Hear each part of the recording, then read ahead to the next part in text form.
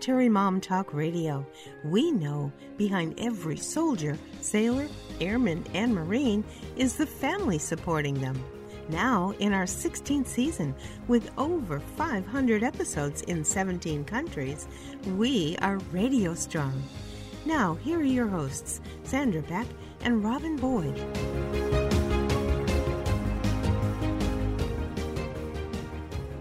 Hey everybody, this is Sandra Beck and I'm here with Richard Capriola, and he has written a book called The Addicted Child, and it also has a workbook that goes along with it. And there's been a recent release from the University of Michigan, a report that we're going to talk about today about the changes, the trends, things that are happening with our young people. Richard, welcome to today's show. Thank you, Sandra. It's a pleasure to be here with you again to talk about this really very important topic of teenage adolescent substance abuse in this country. Absolutely. You know, I'm always shocked that I turn on the TV and I see advertisements for all these different drugs, but then I've seen this advertisement pop up recently that says, oh, parents, my daughter's alive because of this drug, because she was overdosed on fentanyl, and this drug is great. We live in a drug community, whether it's pro or con. So how is a parent supposed to navigate all of this information, that we're going to give? You're going to give us even more information today. What is important for parents to start with? Like that, I want to have a baseline understanding as a parent myself of a teen boy. Well, you really mentioned the reason why I wrote my book. The book, which you mentioned, the title, The Addicted Child, A Parent's Guide to Adolescent Substance Abuse, is because this can be an overwhelming topic for parents, and it can be a scary topic for parents. Unfortunately, it's also a topic that a lot of parents naively say or think it can't happen to their kid. Not my kid. Not my kid. It happens to other kids, not my kid. And they find out, it can happen to just about any kid. There is no child that's completely protected. So what I wanted to do in my book is equip parents with the knowledge, the information, the resources that they need, and the warning signs. What should you be looking for, so that they feel less paranoid, less afraid, and more confident about this topic. So many times, Sandra, when I would meet with families about their child's history of using a substance, when I finished going through all of the history and the diagnosis, they would look at me and they would say, I had no idea this was going on. They would say something like that. Or if they did suspect the child was using a substance, they might say, I sort of knew something was going on, but I didn't think it was this bad. Right. And these are good parents. These are very good parents doing the best job they can. They miss the warning signs because nobody ever told them what to look for. And that's what I wanted to accomplish in my book. Give them the warning signs, let them know what's on the street, tell them how drugs work in the brain. And that's all packed within about 100 and some pages, because parents don't have time to read volumes of information on this. So I wanted it to be concise. I wanted it to be a quick read. But I would hope that after reading the book, parents say and they believe that they feel a little bit more informed and confident about this issue. Well, sure, because we have parenting books about everything, Richard. Yeah. We have, and for me as a single parent and a parent of boys, obviously I didn't know what I was doing with my first one. I got better with the second one. As a parent, you get better at recognizing what's a trend. What are they, are they going to grow out of this behavior? And you get a little more patient. Who I was as a parent at 25, very different than who I'm a parent at 45.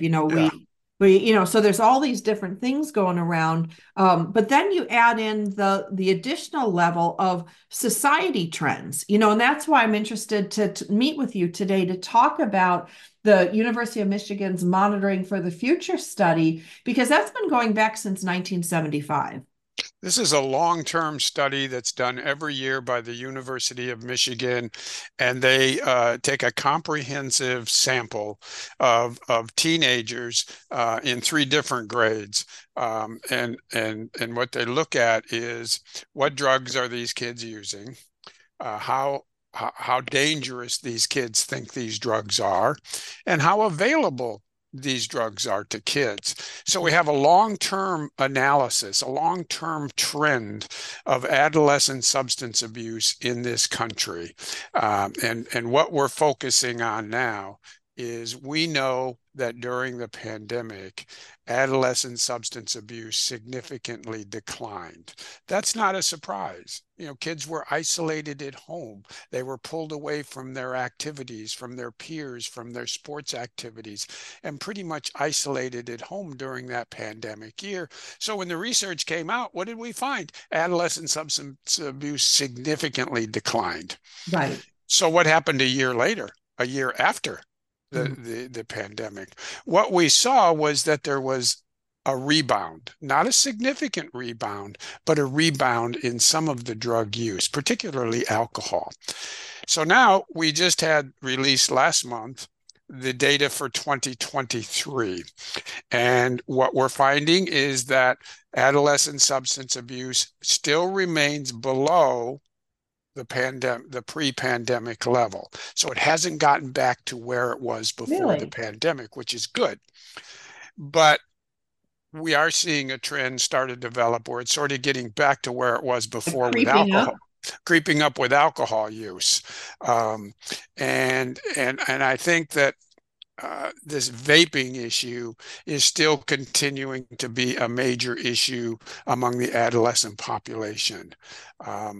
Tobacco smoking with cigarettes, for example, is at an all-time low.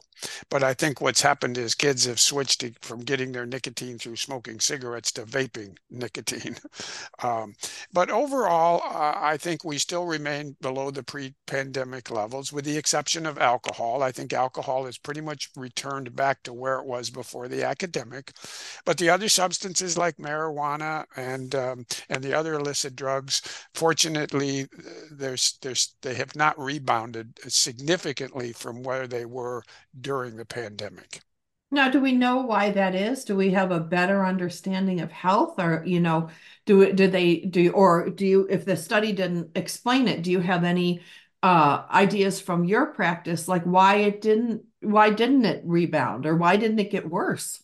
I think if you look at, for example, the kids that were entering ninth grade during the pandemic and who are now in 11th and 12th grade, what we find is that it did not rebound significantly for those kids. So we think that what likely happened is that when they were pulled away from these substances for a year, it had a lasting effect. In other words, they didn't just automatically get back into substance use. Keeping them away from it for a year during the pandemic may have had a long-term effect of them not getting back into the drug use to the extent that they were before the pandemic. So the pandemic not only reduced it for an entire year, but it may have hopefully a longer lasting impact on reducing the extent of teen substance use. We'll know more about that, obviously, as the years go by, and we see if it continues to creep up or if it's stabilizing.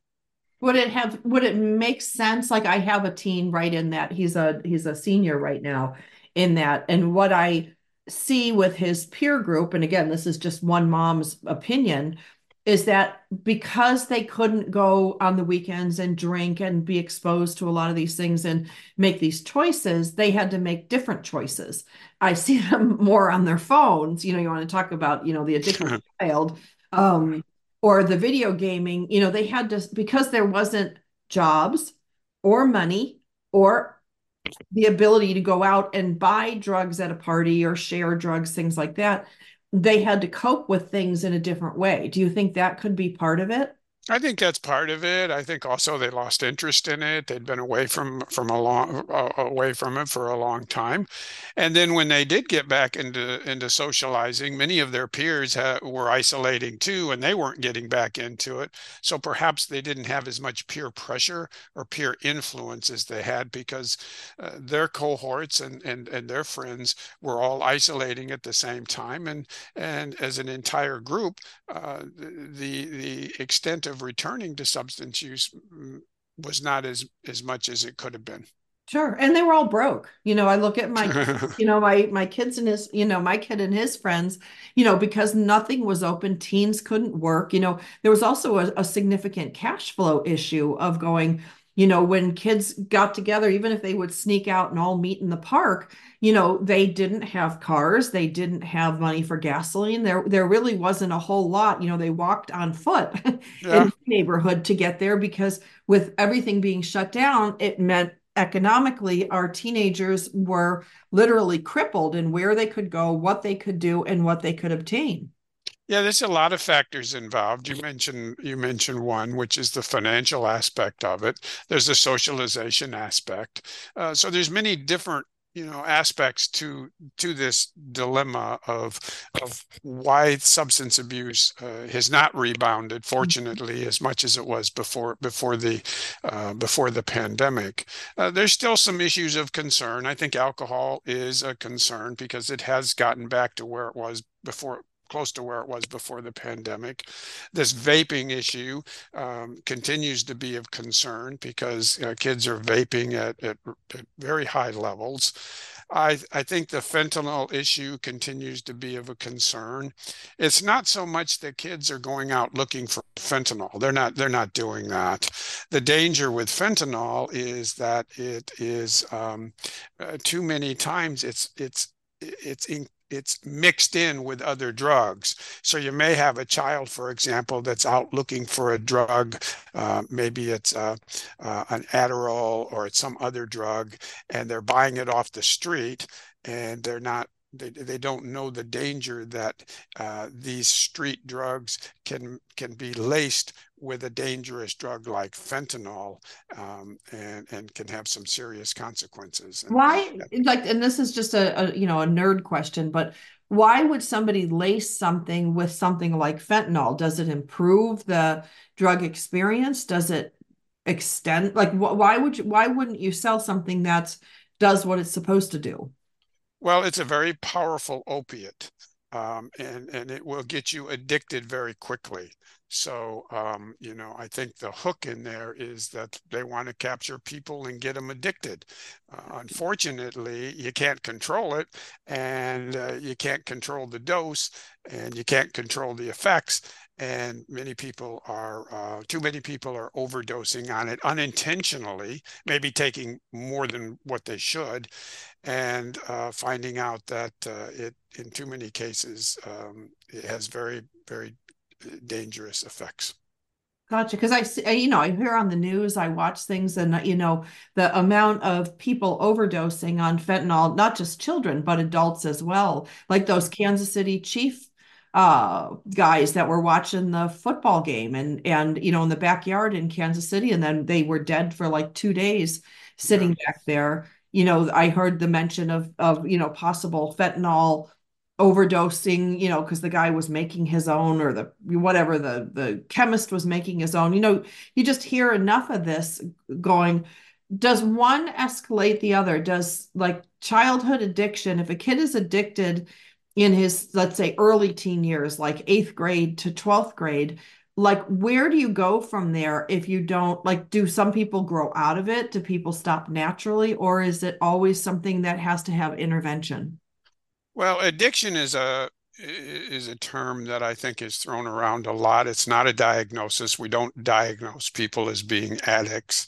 The diagnosis is called a substance use disorder, and it can either be mild, moderate, or severe. Severe is more likely what we would attribute to addiction.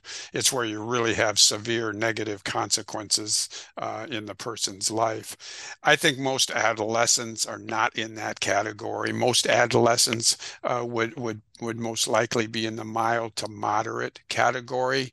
That's not to say it's not interfering with their life, because it is.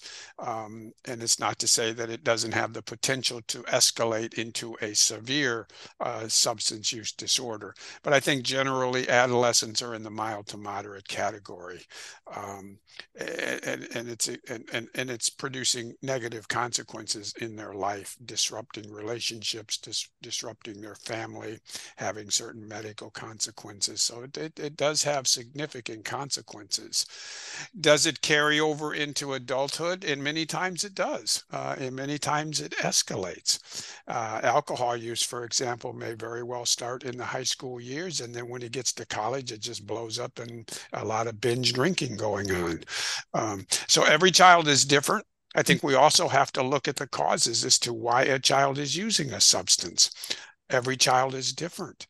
But in too many cases, I think a child is using a substance to medicate an undiagnosed and untreated mental health issue. It might be anxiety, it might be depression, it might be some type of trauma. Many of the teenagers that I worked with, for example, when I asked them to help me understand why they were smoking so much marijuana, the number one answer that came back was, it helps me with my anxiety. So for some kids, not all, but for some kids, they are using a substance that they have found helps medicate, alleviate some type of undiagnosed and untreated mental health issue. And they're most likely going to continue to use that substance because it gives them the relief that they're looking for until they get diagnosed and they get the help they need. And that's why in my book, I recommend to parents, if you suspect your child is using a substance, get a comprehensive assessment done so that you get the information from the professionals as to whether or not there's an issue. You rule in or you rule out if there's a diagnosis. And if there is a diagnosis, what's the best treatment plan for you and your child? Because what you don't want to happen is to find out that that child has been struggling with an underlying issue, a mental health issue, and has been using a substance like marijuana, for example, or any other drug to medicate that issue. You focus on the drugs because that's what's causing the problems, and the underlying issue goes completely missed. Right. But it's not that dissimilar, like in the mom community. There's a lot of moms in my mom community group that deal with the isolation, loneliness, empty nest with a glass of wine. And then that becomes a glass of wine a day. And, I've seen it happen all too many times. And same thing in my sales career in high stress sales. I'm just going to have a glass to unwind. It was a stressful day. I mean, there's other healthy ways that we can de-stress. But what you're talking about is treating the underlying condition. And if we can get that under control, then we don't have the need to use alcohol or to vape, or like it doesn't matter whether you're 13 years old or 25 years old. I mean, it sounds similar to me. It is similar because many adults are also in very uncomfortable situations, have these what I call intolerable thoughts or feelings or memories. They're suffering from some underlying issue that has oftentimes not been diagnosed and not treated, and they're finding a substance to medicate. Maybe it's alcohol, maybe it's marijuana, maybe it's some other drug, because we don't like sitting with uncomfortable thoughts or feelings or memories. That's just not what we do. We want to get rid of them. And oftentimes that's found in a substance. The sad part is that for both adults and for adolescents, that underlying emotional issue that they're struggling with goes undiagnosed and unrecognized and untreated. So the child or the adult suffers with those uncomfortable feelings, and too many times finds some type of relief in an illicit substance like alcohol, or maybe it's marijuana. Right. That makes sense. I mean, I think all of us can look into our families and into our friend groups and say, okay, we know things are going on with this person, and you can see the behaviors that go along with it and the choices. But in our young people, we as their parents are are responsible for them. It's different if it's a coworker or a sibling, a grown adult sibling. There's not Yeah. that same, there's care and concern, but there's not that same level of responsibility.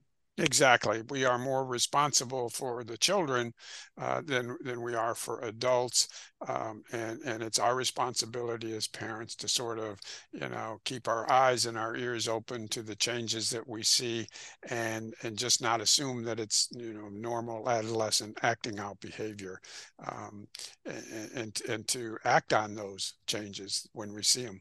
Yeah, because that's really hard to know as a parent, what behavior. And that's why I think your book is so important. I know for me, it was very clear. I could look at certain things and say, okay, this is probably typical normal adolescent behavior. This is not. We need to have a conversation about this. We need to work through this. Yeah, and it is difficult for parents because they're not professionals, Right. and that's why I many times, that's why I recommend that parents get a professional assessment if they have any concern about their child's behavior, whether they think it's drug related or some other issue that might be causing that behavior, because like anything else, the sooner you identify a problem, the sooner you can intervene, and the sooner you can get the help that you need and hopefully get it resolved earlier. Well, and your child can get relief from whatever he's struggling with, to Yeah. be self-medicating or to be choosing these things to deal with, issues. And, some of our kids have really big issues. They have issues of, and especially during COVID. That's why I find it so interesting. Has the drug of choice changed over the years, or is it still pretty much like was alcohol the drug of choice in the 70s and it's still around today? Like, how has the choice of drug changed over the years? It really hasn't changed very much over the years. The most popular drugs are alcohol and marijuana, and that's been true for a long, long time. Now, the difference somewhat in marijuana is that we're seeing more and more vaping of marijuana. We're seeing more vaping of nicotine, but overwhelmingly, the high percentage of use is alcohol and Mhm. it's marijuana. The so-called illicit drugs, they're generally less than 1 to 3%, less than 1 to 5% of adolescents. So alcohol and marijuana have for a long time ranked as the top drugs that teenagers are using. Well, and alcohol hasn't changed, really, but marijuana has. I've read a lot of different things about the efficacy and the strains and the genetic modifications to make a much more potent marijuana. Do you find that is that causing additional problems in your practice, or is it just the use of? Well, there's no question that the marijuana that's out there in the street is much different than the marijuana that was out there in the 60s. It is much more potent.